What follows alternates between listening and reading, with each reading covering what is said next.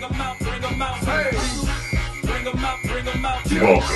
the 10-minute drill with your host, Ben Davis. Okay, hopefully that intro went well. Welcome to the 10-minute drill, the worst podcast known to man, now with a viewership of 4 to 7 people, bringing you everything Swedish fantasy football related. I know everyone's very excited about our first show.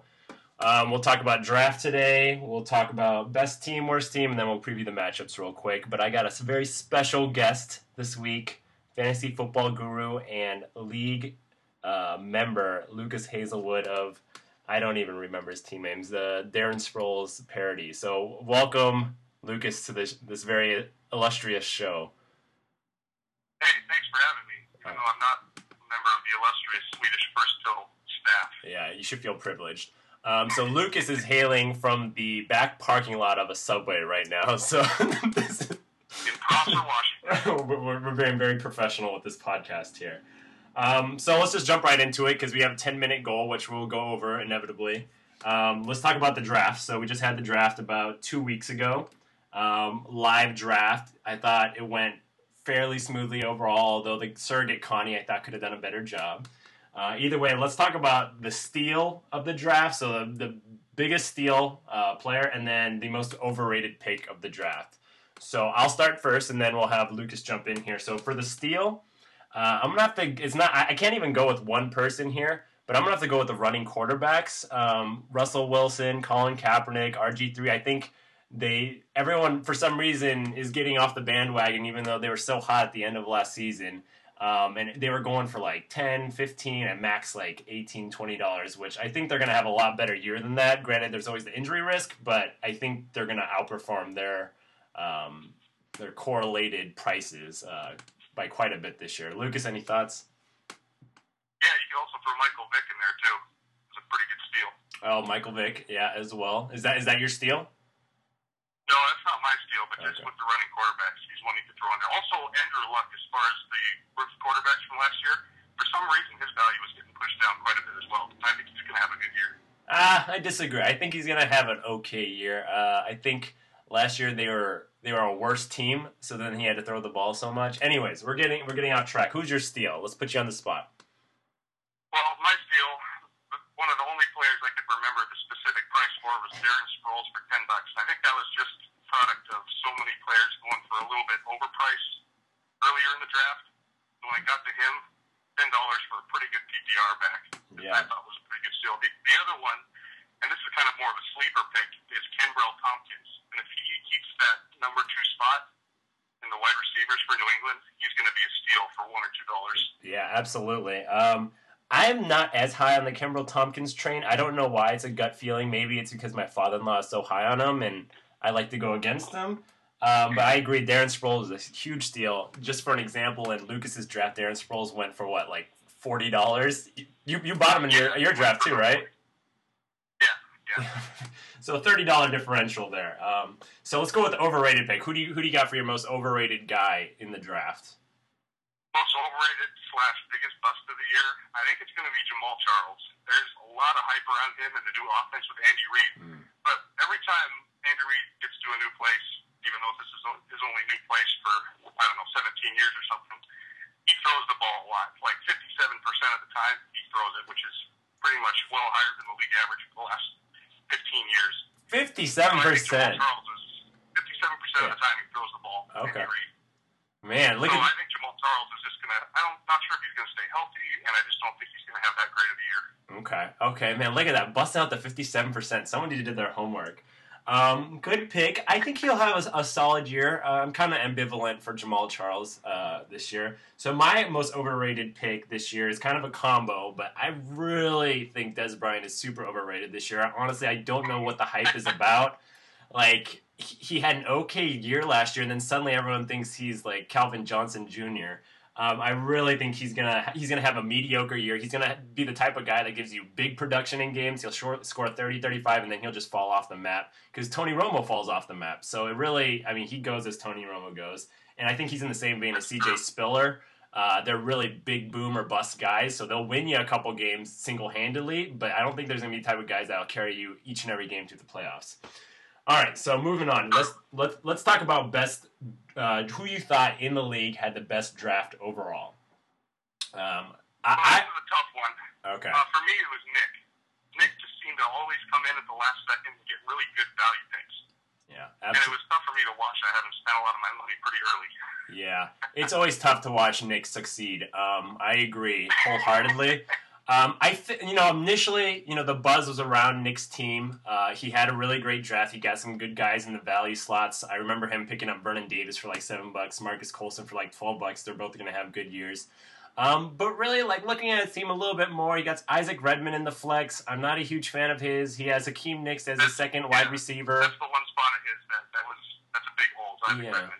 And granted, he has Adrian Peterson and Arian Foster, both powerhouses. Remains to be seen if Arian Foster is going to have as good of a year. And if Michael Vick gets hurt, there goes the season. So really, Michael Vick is very risky pick.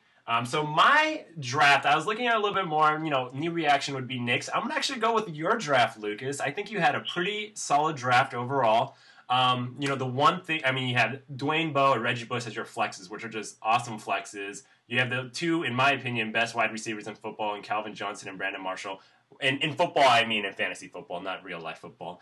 And then Darren Sproles and LaShawn McCoy. Those are both solid picks. Although you got a pretty crappy quarterback in Sam Bradford. Yeah, it's kind of between him and Carson Palmer, and they're going up against each other in week one, and I really don't know where to go there. But I tried to get Vic, but Vic kind of stole him away from me because I had no money at the end. Yeah, Nick just came in, gobbled up everyone. Okay, and then maybe do you have an underrated pick for this year? Someone who might not have just blown you immediately, but who might end up having a good year? Yeah, and initially this pick also kind of went to kind of having a good draft, but I think this is Amanda. Her first half of her draft I really liked, but then the last half kind of tapered off a little bit. I think she has Golden Tate as one of the flex players. I just don't know if he's going to have as solid a production. So the one I really went with was Joe. Okay. And the key to his team is Shane Vereen. And if New England keeps on running it as much as they have, I think they were number one in the NFL running it inside the 10-yard line or something like that. Yeah. And so if they do, there's going to be plenty of points to go around for both Ridley and Vereen. Yeah. And if he plays and produces like he should, Joe could have a really good year this year. Yeah, first timer Joe, and then a kind of a dark horse pick Amanda too. Both first timers, I like that. I agree. I like Amanda's draft. She had a lot of good value players. I really like Matt Forte. I like Russ Wilson. Her RB2 is a little weak in Vic Ballard, but if Eddie Lacy has a big year, she could be a dark horse. My pick actually goes with David, my father-in-law, Greenwood Saracens. Yeah, I know. I like to go against him, but I kind of like his draft if he's a dark horse, and there's a lot of ifs, ands, or buts. If Kimbrel Tompkins has as big of a year as people are thinking, I think he's going to have a pretty solid year overall. I hate the Monty Ball pick. I don't know why anyone in their right mind is picking Monty Ball this year. He had 2 points. I guarantee you, he's gonna. I bet you he drops him after week 1. $20. He's gonna drop. Goes from starting to dropping. But really, Tony, I'm staying away from any Denver running back until at least one of them somewhat emerges. Absolutely. If you got 3 running backs, I don't even like 2 running backs. So. If Tony Romo has a good year, I think he could be a solid pick to go fairly deep this year. So let's keep moving forward. Let's talk about the actual matchups this week. And I just want to get this one out of the way. Joe versus Dan. This is pretty much a sealed deal, correct? Yeah. Oh, yeah. Yeah. So Peyton Manning, Joe, being the wise veteran in life that he is, goes with Peyton Manning. The sure thing, even though there's always the neck concerns, he just ends up throwing you 7 touchdowns this past week. It was actually funny. I was texting Joe during the game, and he was saying how he wanted more than 5 when he got 5 touchdowns, and I joked and I said 7 touchdowns or bust, sarcastically, and then guess what? He throws 7 touchdowns. So Peyton Manning with 46 points. 46 points this week. Really, Dan, I wish you the best of luck, but that's a lot of points. And Justin Tucker, 9 points to boot. So we're gonna give that one to Joe. I think that one's set in stone. Yeah, that's pretty much a stone cold lock. Okay, stone cold lock. Okay, Mike and Mike in the morning. So let's move on to Greenwood Saracens and Connie, who has yet to be named with a team. I'm sure I will text her today. I will tell her to get on that, though. So we already got some action Thursday Night Football. Solid performances overall. Wes Welker, 25 points. Demaryius Thomas, 33 points. Pretty much all of those in the fourth quarter. Unfortunately, though, like we talked about earlier, Monty Ball, 2 points. Pretty disappointing. Any thoughts on how this matchup's going to go this week? I got to give it to Connie. Okay. Yeah, with the Demaryius Thomas, it's a little bit cheating to pick it after Demaryius goes for 33, like you said, mostly in the fourth quarter.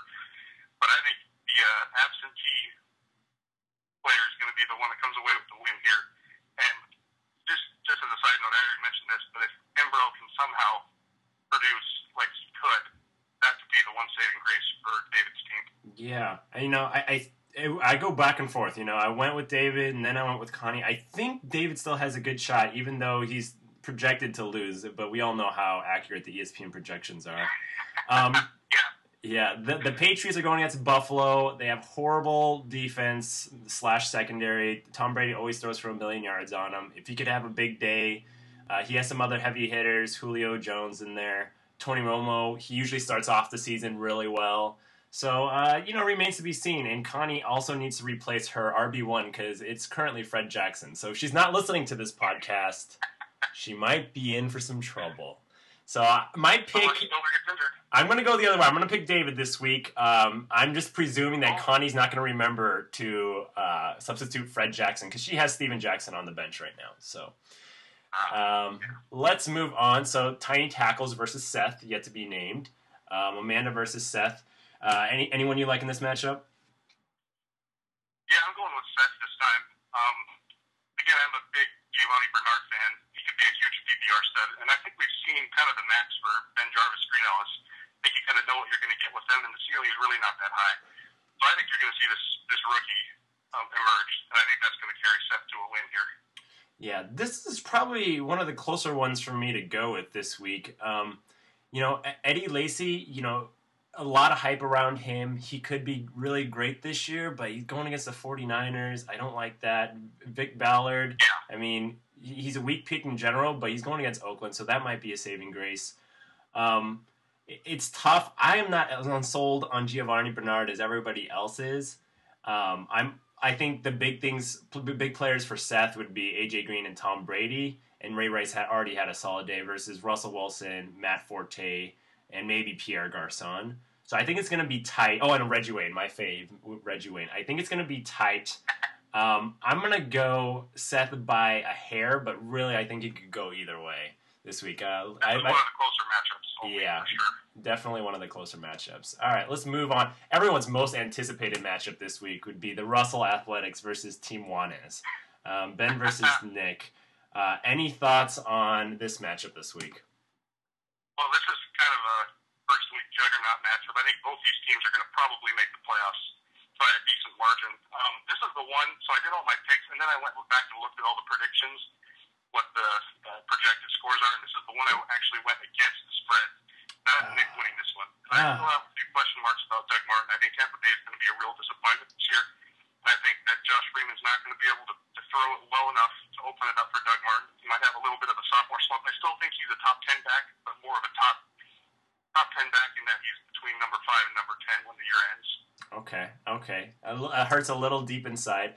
But I'm actually, I'm trying to be unbiased. I really like my chances this week. Let me tell you why. So Arian Foster, week 1, there's still talk about the injury lingering. They went out and said he's not going to get 30 carries this week. I think if there's any week where Arian Foster is not going to have a big week, it's going to be this week. So I think that's one thing that will be working for myself. Again, like I said, I'm not a huge Hakeem Nicks fan. I'm not an Isaac Redmond fan.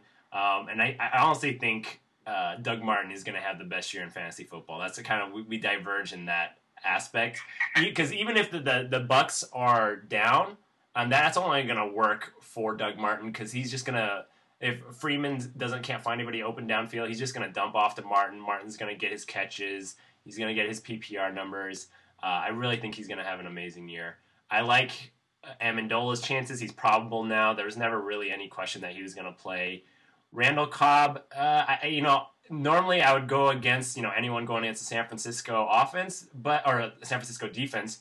But really, their secondary isn't the best secondary in the world. If there's ever a weakness, it would be in their secondary and not their front seven. So I think Aaron Rodgers is savvy enough. He's going to air it out, and Randall Cobb's going to have a big day as well. So I'm going to go with myself on this one. And I love Matt Stafford in general. This year, I think he's going to have a really, really big year. I'd say top 3 to 4 fantasy football quarterbacks. All right, let's round this out. Yeah, you heard it here first, guys, on this show. All the people listening right now. Okay, last matchup this week would be Ryan versus Sproles Royce, who would be yourself, Lucas Hazelwood. Do you have any seemingly unbiased opinions for this week? Unbiased is a strong word, but I'm taking myself. I just don't see myself losing. I think LaShawn McCoy is going to have a pretty breakout game. The 2 biggest games this week, I think, are the Atlanta-New Orleans game and the Eagles and the Redskins. I think those 2 games could produce some seriously huge fantasy numbers, and I think LaShawn McCoy will be a huge beneficiary of that, even though it's on the road. Yeah. As much as it pains me to agree with you, I'm going to have to agree with you this week. I think you're going to win, and I think you're going to win by a healthy margin, actually. I really, like you said, I agree wholeheartedly. The Washington Eagles matchup, that's going to be a high-scoring affair, especially with the new Chip Kelly offense they have there, and then the Atlanta-New Orleans matchup, I think they're always high-scoring, so those will be in the 30s and 40s. And then you got your good flex players. David Wilson's value for Ryan has gone up since. It has. It looks like he's going to be getting a big share of the goal line carries as well. Yeah, absolutely. With all the injuries to the running backs of the New York Giants, Torrey Smith, I'm not a huge fan of in PPR. He'll get you 3 catches for 80 yards, but he's not gonna rack up all the catches. And he already had 2 players. I mean, Torrey Smith and the Broncos, respectable 13-9, but I don't even think this is going to be close. I think you'll probably win by 20. Okay. So, last question of the show. I'm going to put you on the spot here. I want you to give me your final prediction for the score of the Seahawks game. Final prediction for the score of the Seahawks game. Ooh, this is a tough one with the first of 5 on the road, 10 a.m. starts in the East Coast time zone, and it's opening up the season. There's just a lot of factors that are going against the Seahawks in this one, but I still have them winning it 24-17 on the road. Oh, okay, 24-17. I'm going to be a little bit more of a homer. I'm going to go 30. Let's go 30-17. I'll go 30-17. I think 30 points on that vaunted Carolina front 7, huh? Yeah, I think we're gonna bust out this year. I think we're gonna carry the momentum that we had. You haven't really seen much of the Seahawks offense in the preseason. They did almost no zone reads. They kept Lynch in the garage. They really didn't do much. I think they're just gonna bust everything loose. And I think Cam Newton, he'll have his running yards because I'm not really set on our defensive line, but really. I think we'll contain him because he'll make his fair share of mistakes. He'll probably throw 2 picks or so, and then our defense will take advantage of that. So I'm going 30-17, and I'll hold you to that next week. Yeah, I hope you're right. Okay, so that wraps up the very first episode of the 10-minute drill here for the Swedish Fantasy Football League. I know this is really going to explode. People are going to be talking about this come Monday morning. It's going to be on ESPN. So really, I have to start videotaping this, put it on YouTube. Yeah, absolutely. Me in my pajama pants right now. I really think that's going to work well for the viewership. All right, Alan. Me behind the subway. Yeah, Lucas behind the subway and me in my pajama pants. Really. Mom chasing me. So thanks for listening this week. If you're the 2 or 3 people who are actually listening, and we'll get to you next week. So this is the 10-minute drill. See you guys next week.